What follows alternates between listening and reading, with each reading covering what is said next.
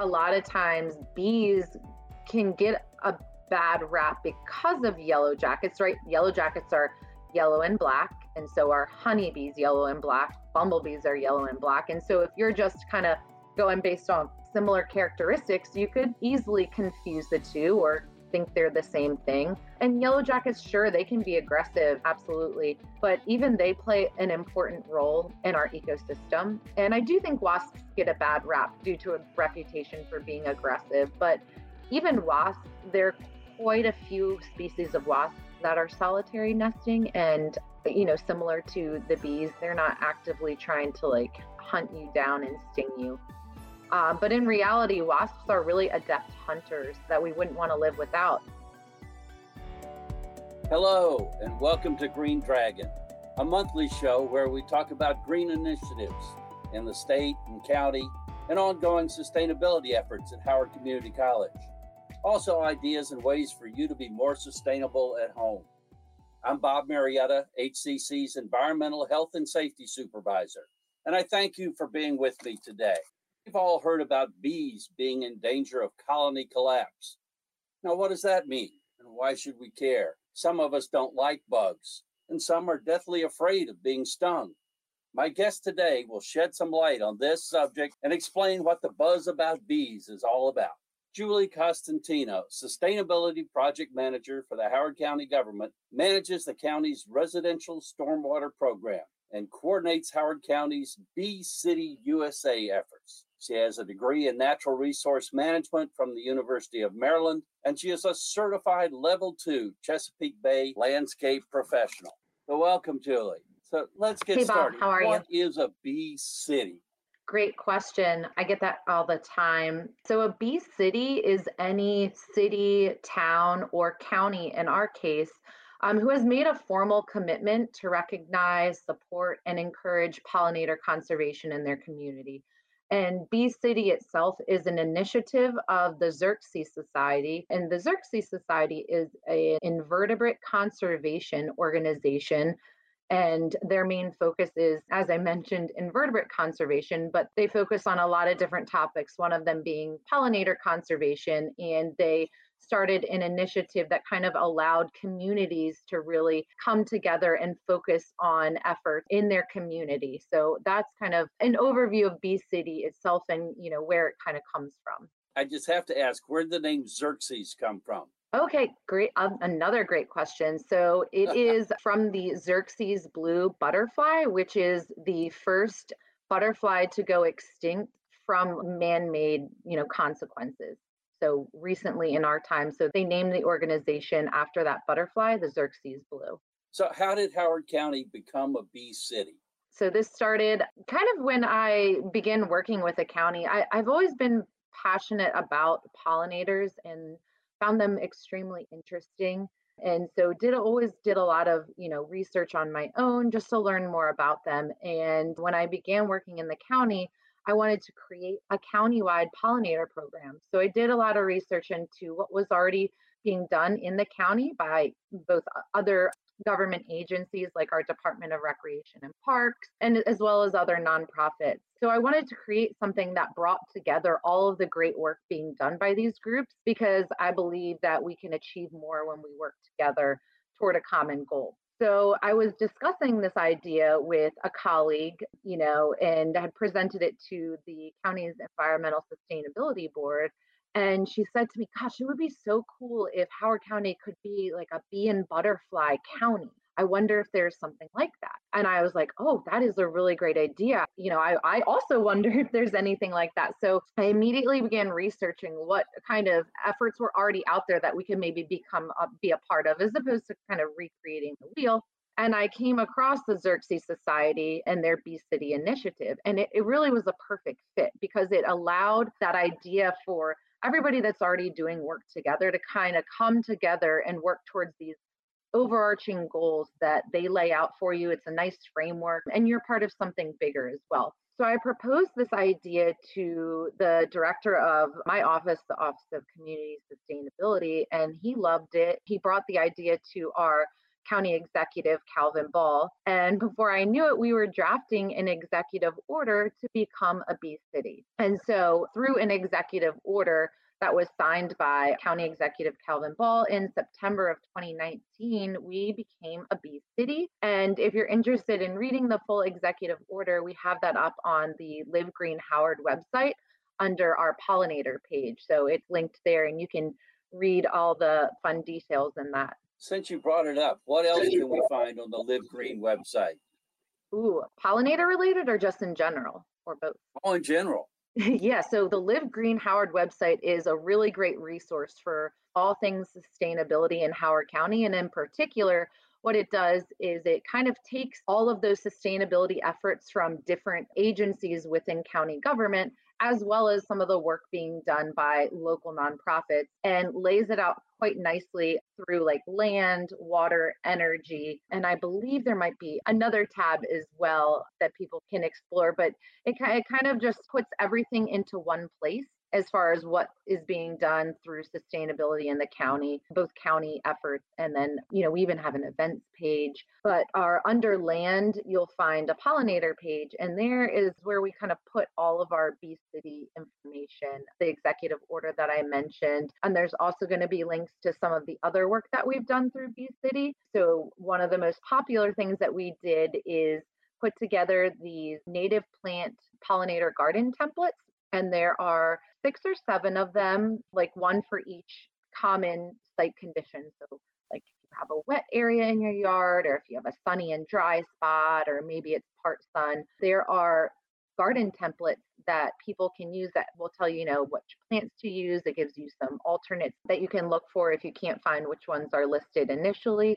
And then it also gives you a nice way to arrange them in a garden. So, sometimes people they really want to do something, but don't always have a place to start. So these are a nice way for people to have a little place to get started. Great. So Julie, what ongoing efforts does being a bee city require the county to do? Yeah, that is a good question, because being a bee city does have requirements. It's part of a larger initiative, as I mentioned. So there are things that they lay out that they want their bee cities to do each year. And each year we recertify as a bee city and we submit all of this information as to what we've been working on. And there are 3 main kind of categories that we work on. One of them is creating and enhancing pollinator habitat. So under that kind of goal, we have created a habitat registry where people who have either in the past or just recently installed up maybe a pollinator garden. It could be as small as containers on a townhouse balcony up to a acre or pollinator meadow. You can register your habitat, and we are collecting all of that information, and we tally it each year. So how much pollinator habitat have we created? And then anybody that registers their habitat is able and eligible to get a pollinator sign. So Bob, I believe you have one of those at the college, at least one at the college. And so they're a nice way to kind of showcase what you're doing. So that's one of the efforts that we are doing under the creating and enhancing pollinator habitat. We also, on that Live Green Howard website, we have a list of local native plant nurseries for people who don't know where to go for native plants, things like that. So those are some requirements for Bee City as far as creating and enhancing habitat. The other main goal is education and outreach. So telling people why it's so important to conserve pollinators. And so one of the biggest things that we do each year, one of the main requirement is to host at least one pollinator education or outreach event per year. We do quite a few, but our biggest one that we do each year is Pollinator Week, which occurs in June each year. And so every year we work with the different organizations in our Bee City and host several events throughout Pollinator Week. And then the final goal of Bee City is to reduce pesticide use. So there's lots of research out there showing the negative impacts that pesticides have on pollinators, and not just pollinators, but insects in general. And so we are working to educate the community about how they can reduce their pesticide use. And then in addition, when we became a Bee City, through that executive order, we also updated the county government pesticide policy and, kind of strengthened what we were doing as a county as part of our becoming a bee city. So those are the three main things that we work on under that pesticide goal. As a bee city, we recently worked with another bee city in Decatur, Georgia, who has a really great anti-mosquito spraying pesticide initiative. And we created flyers that educate people about the negative impacts of mosquito spraying. I'm sure anybody listening to this has heard of mosquito spraying, have had, a company maybe come to their house and ask to spray in their yard, or, sometimes full HOAs have that being done as part of their, regular ongoing maintenance in the summer. And so that's something that we recently launched this year as a campaign for our efforts. Thanks. I know folks here at the college are really proud of our Bee City sign. Everybody really enjoys watching the flower plants and on our pollinator trail. So on a different note, are honeybees really in danger of dying out? Yeah, so this is a great question, and it brings up a topic that I really like to discuss with people when I talk about pollinators and in Bee City in particular, because for many people, pollinator conservation kind of goes, the first bee that they think of is a honeybee, and they think of beekeeping. But the story is quite a bit bigger than that.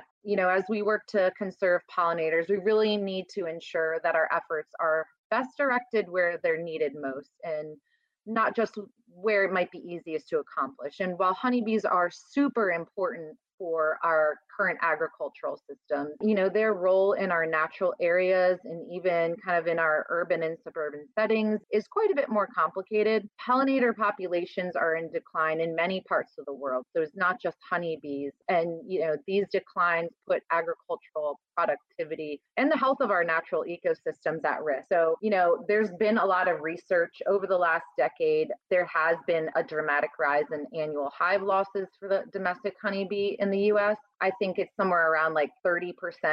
Beekeepers are losing like 30% of their bees each year. But our native pollinators might be faring even worse than that. There are numerous wild, unmanaged pollinators that are native to North America that are experiencing declines, and a significant proportion of our native bee species are at risk of extinction. For example, it's around 28% of the North American bumblebees have undergone significant decline, including some species that were formerly common and widespread. I think the rusty patch bumblebee is probably the most well-known, which has disappeared from 87% of its historic range. And it was the first bumblebee to be listed as an endangered species, and that was pretty recently.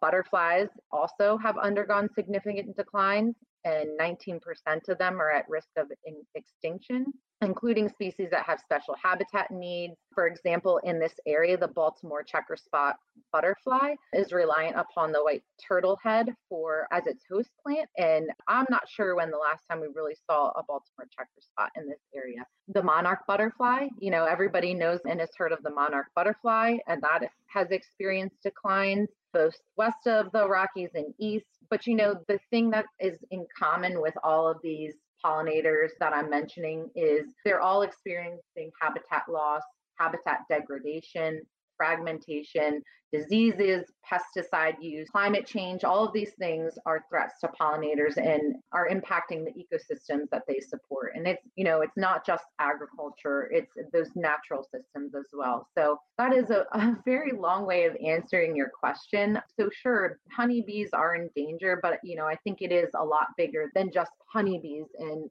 when we're thinking about pollinator conservation, we need to keep in mind all of the different pollinators that are threatened and need our help. You mentioned several different kinds of bees, so I guess there's a lot of different kinds of bees. Do they all make honey? And people want to know, do they all sting you? Yes, so the honeybees are the only bees that make honey that we collect and sell in stores or other places. But actually, the bumblebee does produce a small amount of honey each year as part of their natural life cycle, but it's not on the scale that honeybees do. So as far as like honey production, honeybees are the ones that are going to do it. And then, so I think worldwide, it's something around like 20,000 different species globally. And then in North America, or in the United States, we have like 3,600 And then in Maryland, it's somewhere around maybe between like 360 and 400 different species. So, in addition to the well-known honeybee, which was brought to the United States from Europe for agricultural purposes, we also have those thousands of other species of bees that exist here as well. So all bees help with pollination, and another question that I get sometimes is why is it called Bee City and not Pollinator City or not Butterfly City or, one of the other pollinators? And the reason for that is because bees are the best pollinator. They are the ones that are actively collecting and seeking out pollen because that's what they use to feed their young. That's the protein source that they use to feed their young. Whereas other pollinators, when they're visiting flowers, they're more incidental in their pollination because they're visiting for nectar and not pollen. So, they will brush up against the pollen, they'll collect some on their bodies and kind of incidentally move it from flower to flower. But since bees are actively collecting and transporting pollen and moving it from flower to flower, they are the most impactful pollinators. And not to mention that the plant pollinator relationship that has evolved over time between bees and flowers has, dictated their physical features. They're designed to collect pollen, so they're going to do it more efficiently, more effectively. And so, they are the powerhouse pollinators of the pollinator world. But there are many other pollinators that do pollinate, mentioned a couple of them already: butterflies, moths, who are the butterflies of the night.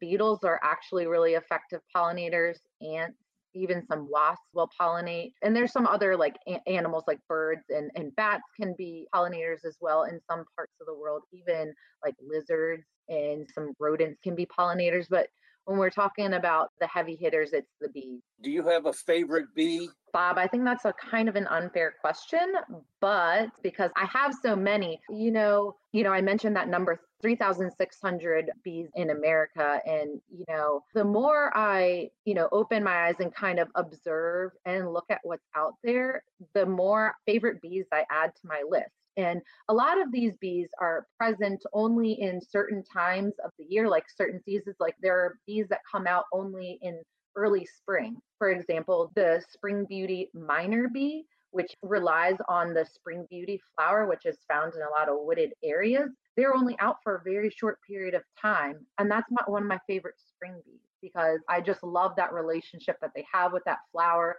The spring beauty flower is one of the first signs of spring. So I really love that bee. Then you have your green metallic sweat bees. And these are so colorful and shiny. They're just really pretty to look at. When you see one, that's what it is. And there are some other metallic bees, which are really cool. And then last year, when I was in Western Regional Park, walking around looking at, what kind of bees are out on the flowers in, late summer, I spotted a golden northern bumblebee, which was the first time I've ever seen that kind of bee. And it was so beautiful. I got a picture of it and that became my new favorite bumblebee. And then also this year, I spotted a longhorn bee, which there are many types of longhorn bees, but they have really long antenna relative to their body size. And they're just really cute, in my opinion. So I do have quite a few favorite bees, but those are kind of some of my favorites. I'm so glad I asked. So the $100 question, should we be afraid of getting stung?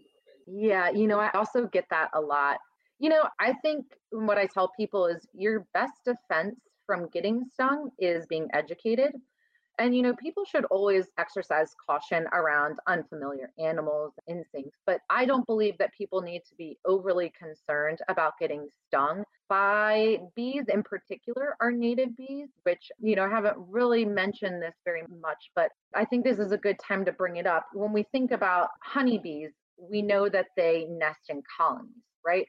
So there's thousands of individuals and they have a system where, there's different types of bees that have a role. They do different things. Some of them are worker bees. Some of them go out and forage, then there's some that like protect the hive and nest and their job is to protect the nest. But, the majority of our native bees are actually solitary nesting, meaning that a single female bee provisions her nest, meaning that she is the one that goes out and collects the food. She, makes the nest and she protects the nest. And she's honestly just way too busy to be just sitting there and looking to sting people. That's one thing. The other thing to note is that only female bees can sting of any species. Male bees cannot sting. They have a modified ovipositor in place of a stinger, and they can't sting. So I know some people don't always love the carpenter bees, the ones that kind of fly around. They are also solitary nesting. So those holes that they're drilling in their wood are holes that they're drilling for a nest. So they go up there and they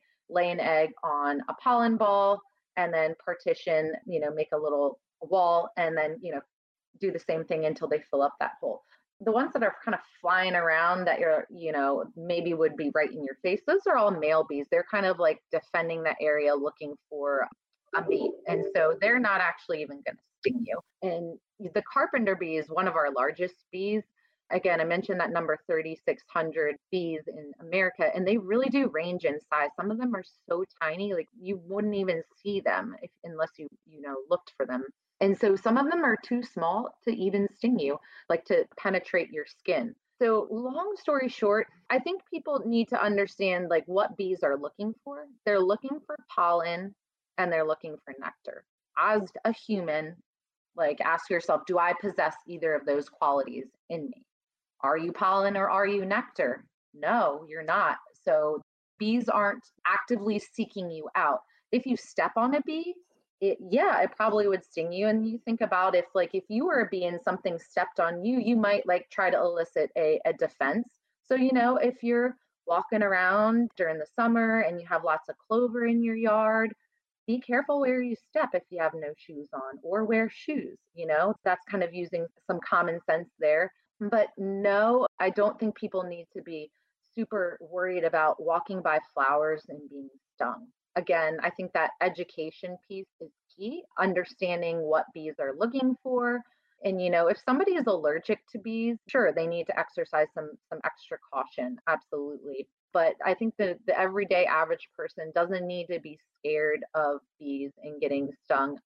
Just this summer, I noticed that there were a lot of bees falling in my pool, and they were little like mason bees, very, very small. And I would just scoop them out of the pool into my hand, let them dry off in my hand, and they would fly off. They're not as scary as people lead on to believe sometimes. Can you talk a little bit about the difference between wasps and bees? I know we're all afraid of the yellow jackets. Yeah, absolutely. And I think a lot of times bees can get a bad rap because of yellow jackets, right? Yellow jackets are yellow and black, and so are honeybees yellow and black. Bumblebees are yellow and black. And so if you're just kind of going based on similar characteristics, you could easily confuse the two or think they're the same thing. And yellow jackets, sure, they can be aggressive, absolutely. But even they play an important role in our ecosystem. And I do think wasps get a bad rap due to a reputation for being aggressive. But even wasps, there are quite a few species of wasps that are solitary nesting. And similar to the bees, they're not actively trying to like hunt you down and sting you. But in reality, wasps are really adept hunters that we wouldn't want to live without. The main physical differences are they're more smooth bodied, right?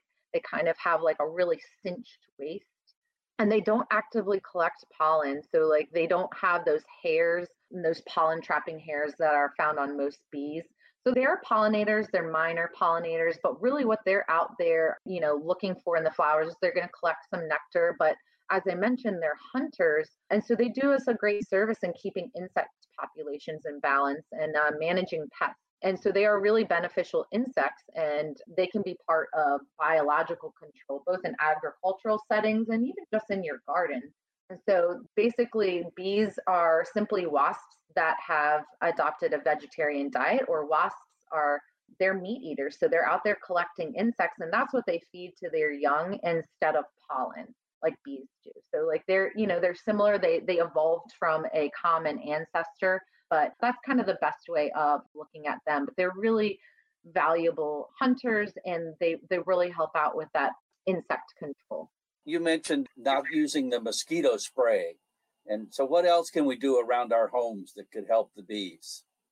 Yeah, so Honestly, the best thing that people can do is plant native plants, right? So, one of the earlier questions that you had asked, I noted that habitat loss and habitat degradation. So, not only losing actual habitat, but the habitat that pollinators have is really low quality due to invasive species, a lot of times through herbicide spraying. So, it only allows for, certain plants to be available. So, really, the quality of resources and the amount of resources that pollinators are left with is very small. So, what people can do is plant native plants. And the reason why native plants are so important is because these are the plants that our native pollinators have evolved with. They've evolved relationships, and some of them, I mentioned a couple, they rely solely on certain types of plants for their ongoing reproduction.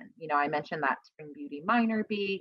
I mentioned the checker spot butterfly. The monarch is another notable species that, has a really distinct relationship with a certain plant. And so planting native plants, reducing the amount of lawn that you have, maybe letting your lawn go a little, maybe you're not mowing it every week, maybe you're mowing it every 2 weeks to allow some of those flowers like violets that come up, in your lawn to thrive. And those are some things that people can do. But really, it's planting native plants. Our pollinators need more habitat and they need more quality habitat. The college has a pollinator trail that the county helped us by providing the plants, and the master gardeners and other folks around the county have helped us create it. And next week at our sustainability day, the students and staff and the master gardeners are going to be doing some maintenance, putting the flowers to bed for the winter. But as we look towards the following year, what else can the college do to expand our pollinator trail and encourage the bees here on campus? Bob, I think that you're already doing all the right things. And so honestly, it's just continuing to do more of the same. You know, some of the amazing things that you're doing are not only are you planting the plants and you have them there, but you're actively engaging your community, your students, and educating them about that, right? The more that we can educate people about this topic, chances are they're going to tell somebody else about it and tell somebody else about it. So the more that we educate people about the importance, and then you having that kind of demonstration area there, it shows like, hey, this is something that you can do. Here's what it would look like. The other things that you're doing, you're supporting other events and activities at the college that promote this type of thing, right? The Green Fest this year, you supported our Trees for Bees giveaway, right? So we were able to give away 1,000 pollinator focused tree species to Howard County residents. We wouldn't have been able to do that without you. And so I think a lot of what you're doing is what needs to be done. And it's kind of just more of the same, thinking about, hey, are there any other areas on the campus that we could be planting native plants or planting, pollinator focused trees, things like that. So I think you're already doing a really great job, and you're setting an example for other areas, even other colleges, to what they can do. So I would say just keep it up. Well, with that encouragement, I'm sure we will. We'll keep expanding things, looking into new areas. Well, we've reached the end of another wonderful show. Thanks, Julie, for joining me and for all of the work you're doing to take care of our bees and pollinators. I'll be back next month with another guest and sustainable topic. In the meantime, if you have ideas or comments, you can connect with me at rmarietta@howardcc.edu. You can listen to this and all of our other episodes at dragondigitalradio.podbeam.com. And you can also catch us on HCC TV and Howard Community College's YouTube page. Don't forget to share, like, comment, and let others know how to join us and help us take care of our world, because every small step we take has a great impact. Thanks again. Thanks, Bob. Connect with us. We are Dragon Digital Radio.